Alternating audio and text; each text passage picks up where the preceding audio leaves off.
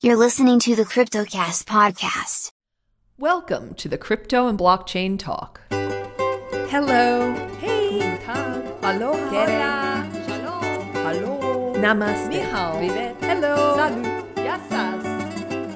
Salve. Ciao. Bonjour. Our podcast talks about the latest trends in the worlds of cryptocurrencies and the blockchain.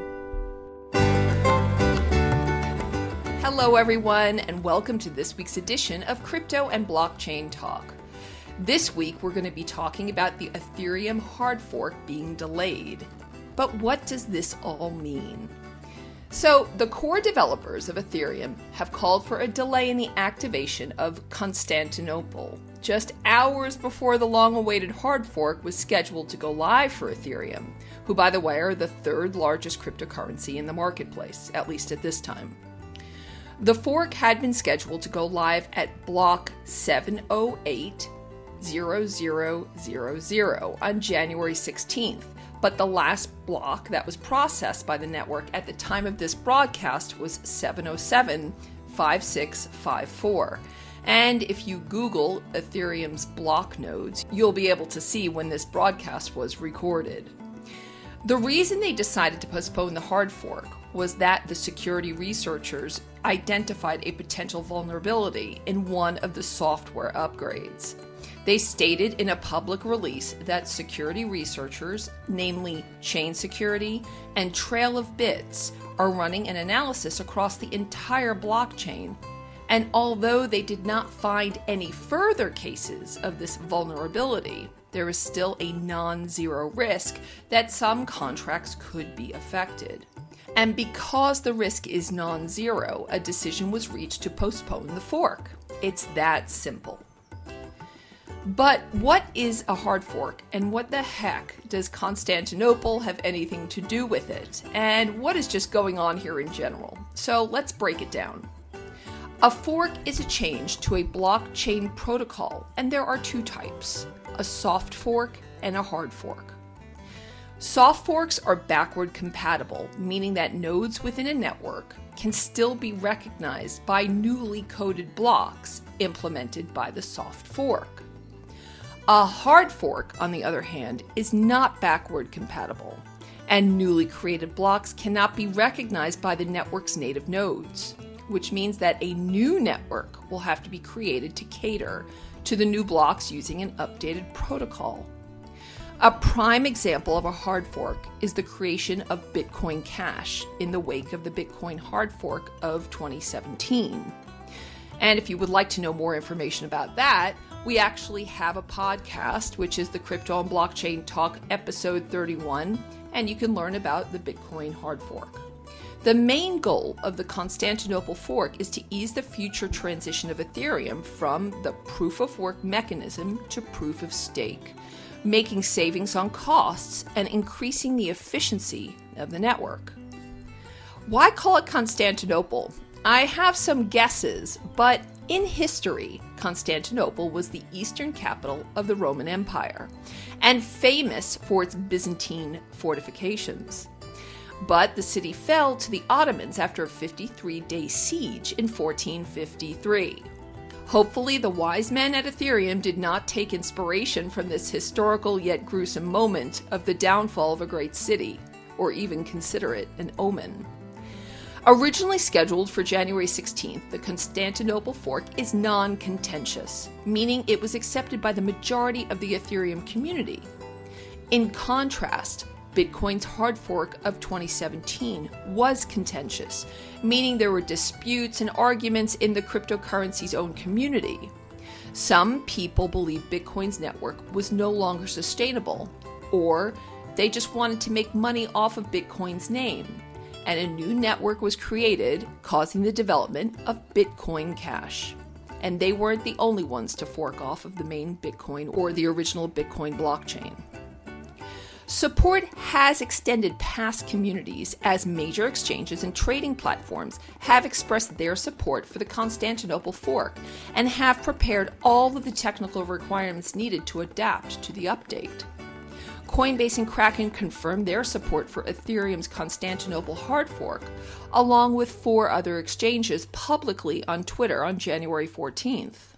Constantinople marks a milestone for Ethereum's network, with developers planning to migrate it, of course, from this proof of work to a proof of stake algorithm.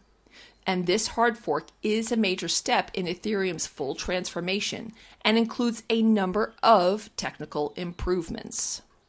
Constantinople will bring about 5 major changes to the Ethereum network through Ethereum Improvement Proposals, or EIPs. Most of the EIPs cut costs and increase efficiency, while EIP 1234 will most heavily affect current miners of Ethereum. But let's go over all of these EIPs now. EIP 1283 proposes net gas metering, allowing for new usages for contract storage while reducing gas consumption on the network. According to the statement given to explain the delay in Constantinople's release, the potential vulnerability stemmed from EIP 1283, which introduces a cheaper gas cost for contract storage, or store operations, and that's store with 2 S's. EIP 1283 makes it possible for multiple updates to use the same storage slot within a transaction. So in essence, EIP 1283 is intended to lower transaction costs. Researchers believe that it is possible that if EIP 1283 had been activated, some smart contracts that are already running on Ethereum could have become vulnerable to reentrancy attacks, or attacks that allow a malicious user to drain Ethereum from a payment channel. For those of you who wish to read more, Chain Security has published a thorough explanation of the potential vulnerability, so feel free to Google this. The next EIP is 1234, arguably the most important aspect of the update. EIP 1234, or 1234, is intended to mitigate the upcoming change from proof of work, or POW, to proof of stake, or POS, permanently reducing the Ethereum block reward by 33%, or from 3 Ethereum per block to 2 Ethereum over a 12-month time frame. It will also delay the difficulty bomb, which basically increases the difficulty of mining, making it less profitable in the process. So to reiterate, EIP 1234 adjusts the block reward and delays the difficulty bomb. This was done to successfully buy more time until the proof of stake, or POS, is implemented with Casper, by extending the difficulty for a further 12 months to prevent the current blockchain freezing. We are not talking about Casper the Friendly Ghost. Casper is a hybrid proof of work, proof of stake consensus mechanism, which Ethereum is looking to launch at some time in the near future. For more information on algorithms and what proof of work and proof of stake are, please listen to episode 13 of Crypto and Blockchain Talk, Blockchains and Algorithms.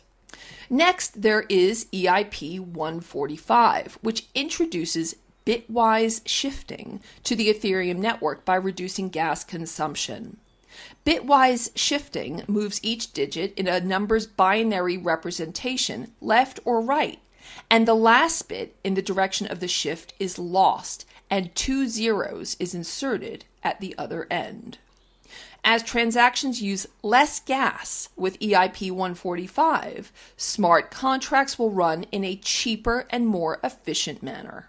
Then there is EIP 1052, which allows smart contracts to verify the code of another smart contract more efficiently by using hash verification to speed up interactions between smart contracts.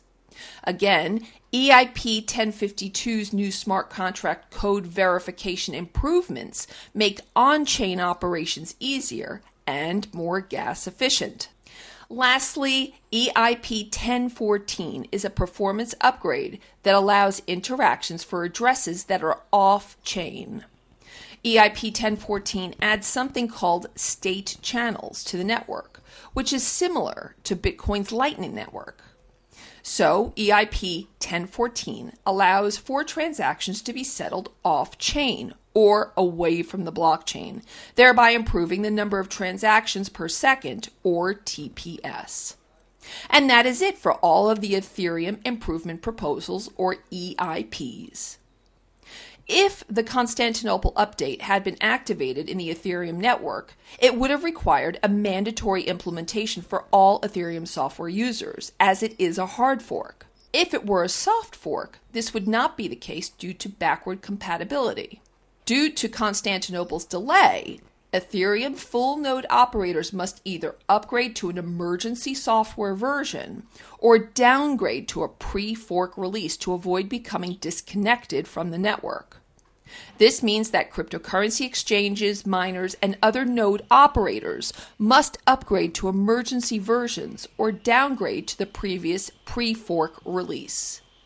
Failing to upgrade a node will cause disconnection from the main Ethereum network, since the Constantinople fork software is not compatible with previous versions. Ethereum users who do not run full nodes do not need to take any action, and their wallets remain secure. This is important to be aware of because it is likely that scammers will try to take advantage of the situation and con crypto holders out of their funds. There is no new fork date announced, but the community are looking forward to the impending activation of Constantinople, with its number of upgrades to the cryptocurrency's protocol. This update is just a stepping stone for Ethereum to expand their network while increasing efficiency.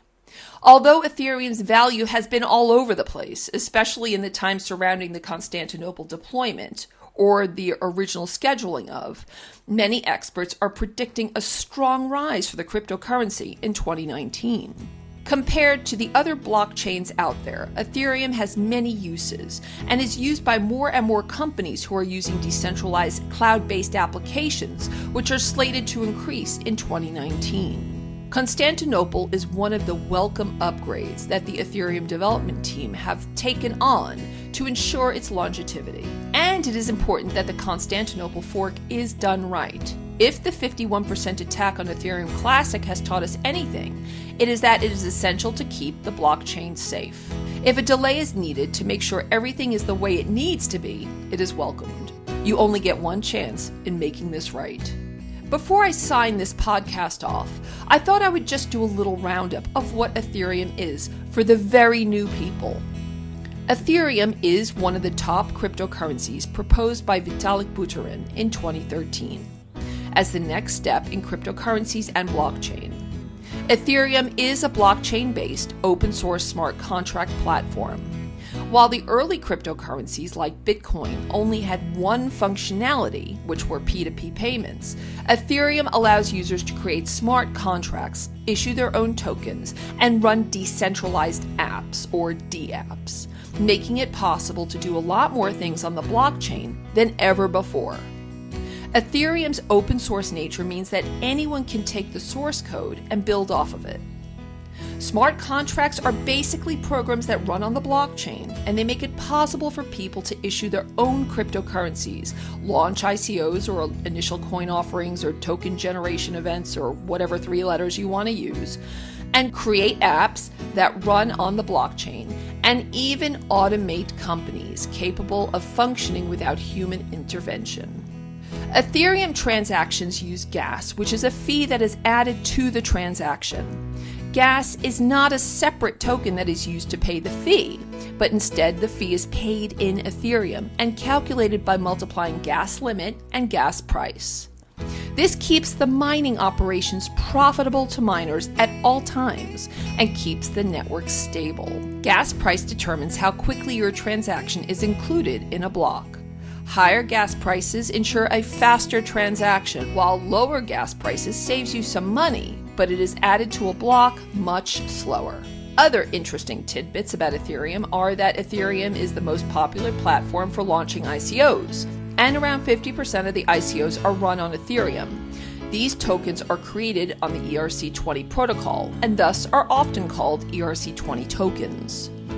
In addition, Ethereum uses proof-of-work consensus algorithm at the moment, which are computers that use extensive computer power to validate the transactions, in other words, mining. But it is planning on moving to this proof-of-stake algorithm called Casper, where transactions are validated not by using computing power, but by having a stake in the system in the way of tokens.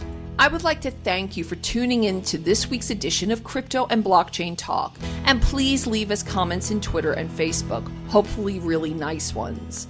We would love to hear from you, so if you have any requests for topics, please email us at education@savvydigital.com. That's education@savvidigital.com.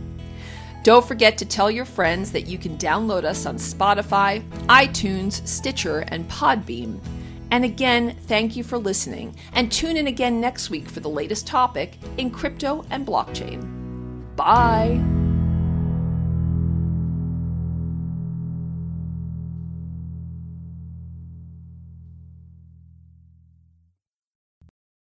Thanks for listening to the CryptoCast podcast. Stay tuned in for more episodes.